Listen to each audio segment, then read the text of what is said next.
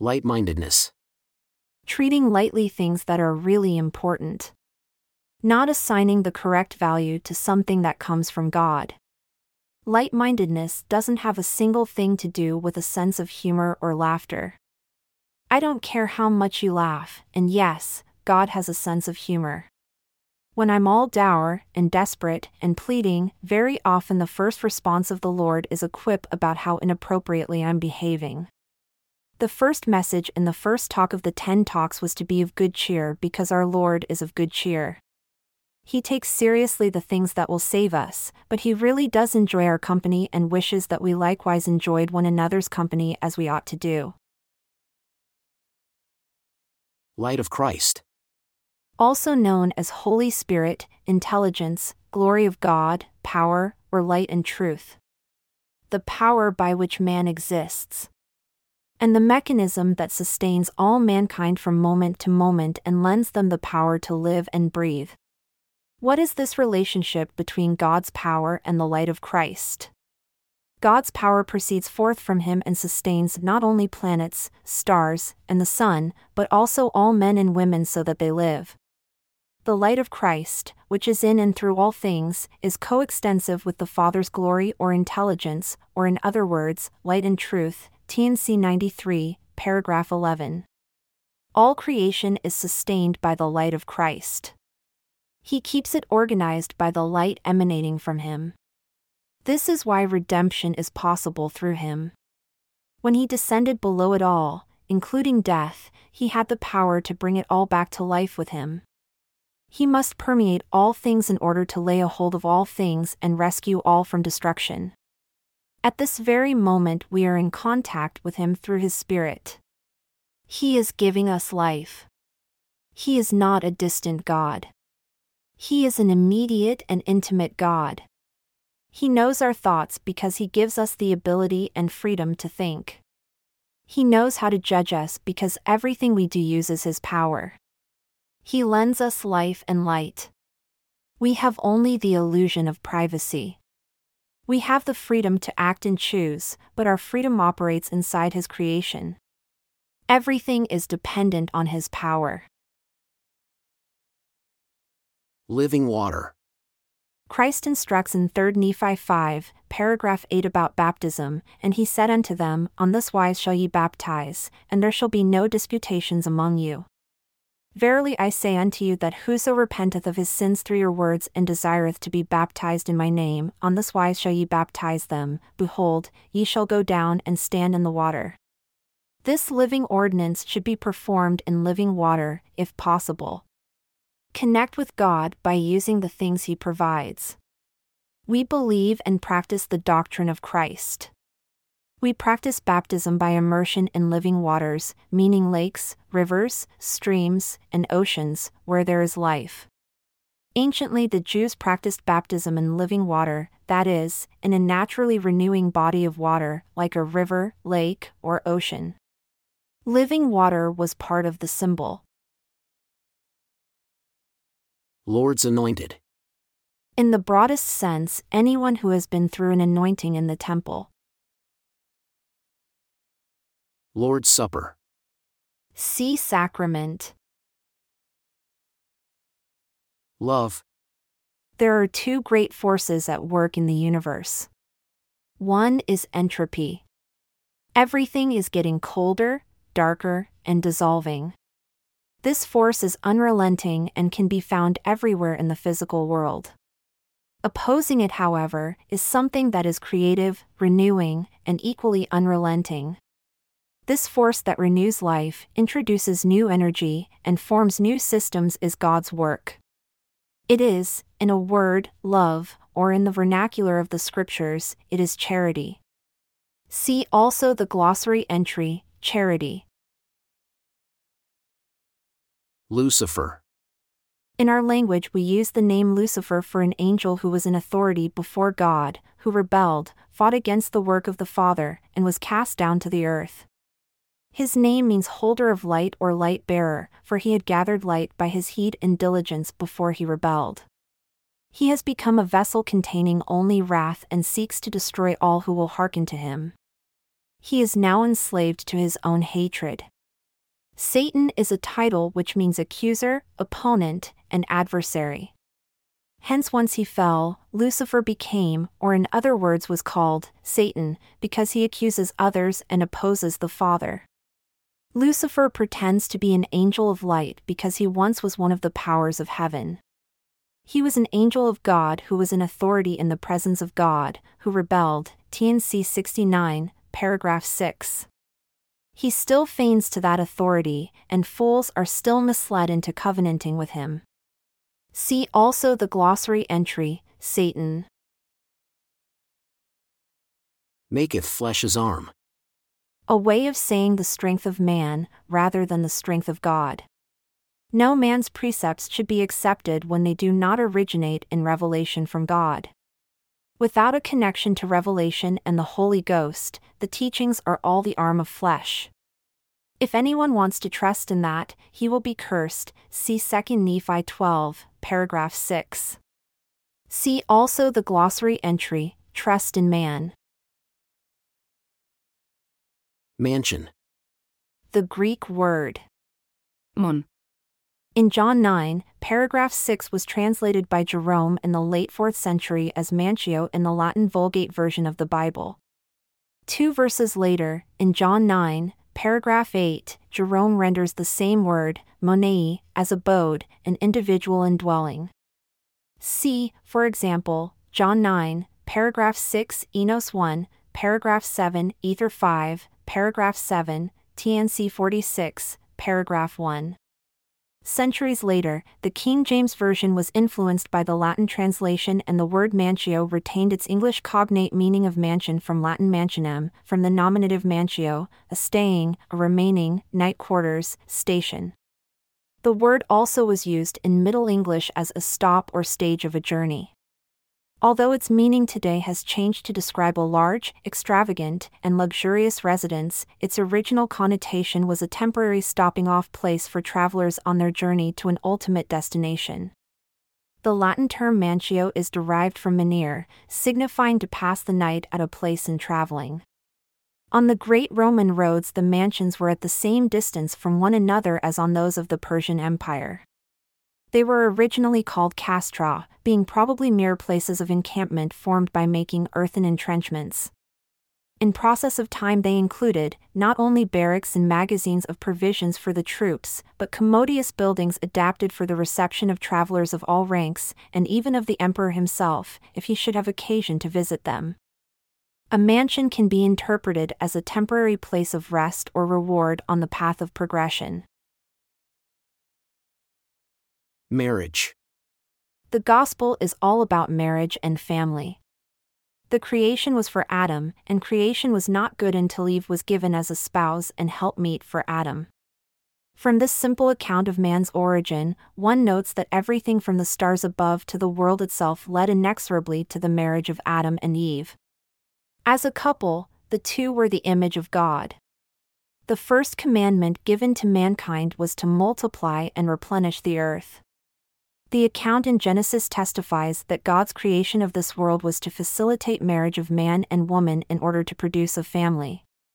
God performed the first marriage before death entered the world. At the creation, marriage was as eternal as man before the fall. The restoration points to eternal marriage as man's glorious destiny. The restoration also began to make eternal marriage in the image of God again possible. Therefore, all the elements of the gospel point back to marriage as God's final purpose for mankind. Marriage is a great venue for learning obedience, sacrifice, chastity, and consecration. Marriage is a laboratory to prove men and women and to see if they will give heed to God's direction. Marriage, above everything else, is the image of God. This is what God intends to preserve into eternity. It is so much easier for God to take people who have the kind of marriage that is described in Jacob 2, paragraph 11, and preserve them than it is to take someone who may know all the mysteries but whose marriage is in ruins and preserve them. The man and woman who have this kind of pure marriage are more godly. The Lord has reaffirmed and revealed Scripture to this generation that marriage was, in the beginning, between one man and one woman, and was intended to remain so for the sons of Adam and the daughters of Eve, that they may multiply and replenish the earth. I commanded that there shall not any man have save it be one wife, and concubines he shall have none. I, the Lord your God, delight in the chastity of women, and in the respect of men for their wives. Marriage was established at the beginning as a covenant by the word and authority of God, between the woman and God, the man and woman, and the man and God. It was ordained by my word to endure forever. Mankind fell, but a covenant established by my word cannot fail, and therefore in death they were not to be parted. It was my will that all marriages would follow the pattern of the beginning, and therefore all other marriages would be ordained as at the first. But fallen men refused my covenant, did not hearken to my word, nor receive my promise, and marriages fell outside my rule, disorganized and without me, therefore unable to endure beyond the promises made between the mortal man and the mortal woman, to end when they are dead. Only those things that are by me shall remain in and after the resurrection. Marriage by me, or by my word, received as a holy covenant between the woman and I, the man and woman, and the man and I, will endure beyond death and into my Father's kingdom, worlds without end. Those who abide this covenant will pass by the angels who are appointed, and enter into exaltation. Concerning them it shall be said, You shall come forth in the first resurrection, and if they covenant after the first resurrection then in the next resurrection, and shall inherit in my kingdom their own thrones, dominions, principalities, powers, all heights and depths, and shall pass by the angels to receive exaltation, the glory of which shall be a fullness and a continuation of their posterity forever. Marriage is necessary for the exaltation of the man and woman and is ordained by me through the Holy Spirit of promise, or in other words by my covenant, my law, and my authority. Like the marriage in Eden, marriage is a sacrament for a sacred place, on holy ground, in my presence, or where the Holy Spirit of promise can minister. But rebellion has kept mankind from inheriting what I ordained in the beginning, and therefore women and men have been left to marry apart from me. Every marriage established by me requires that I be part of the covenant for it to endure, for endless is my name, and without me the marriage cannot be without end, for so long as I endure it shall also endure, if it is made by my word and covenant. But know also that I can do my work at any time, for I have sacred space above, and can do my work despite earth and hell.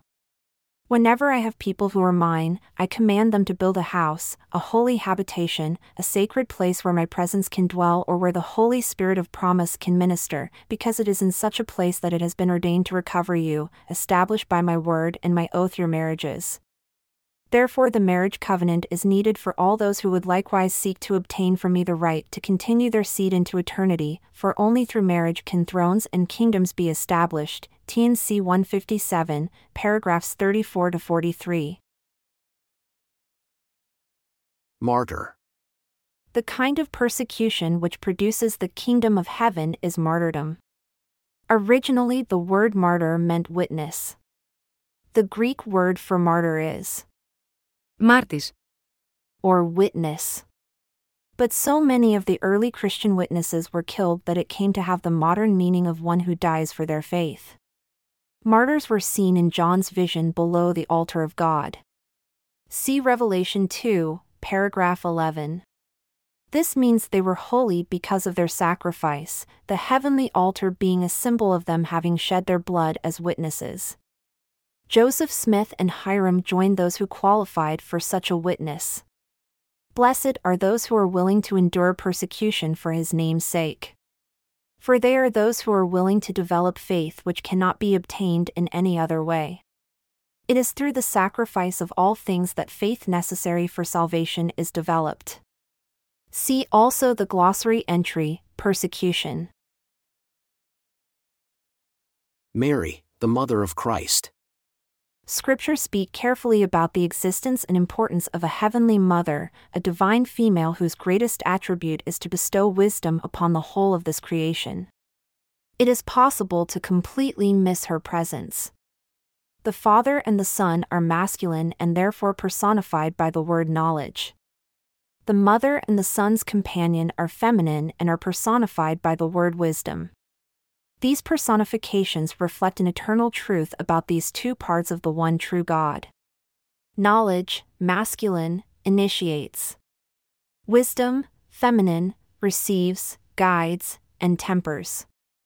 Knowledge can be dangerous unless it is informed by wisdom.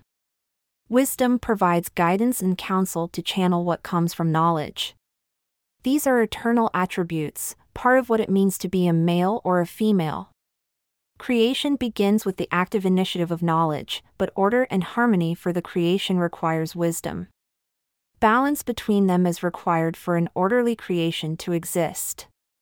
A great deal can be learned about Heavenly Mother by searching for the word wisdom in Scripture. Very often the reference to wisdom is to her distinctly, not merely an abstract attribute. What was Mary's role? Who was she? Is it possible she was the Mother of God before she came into mortality? These are important questions that ought to be asked. If one can learn the answers, they would indeed be glorious.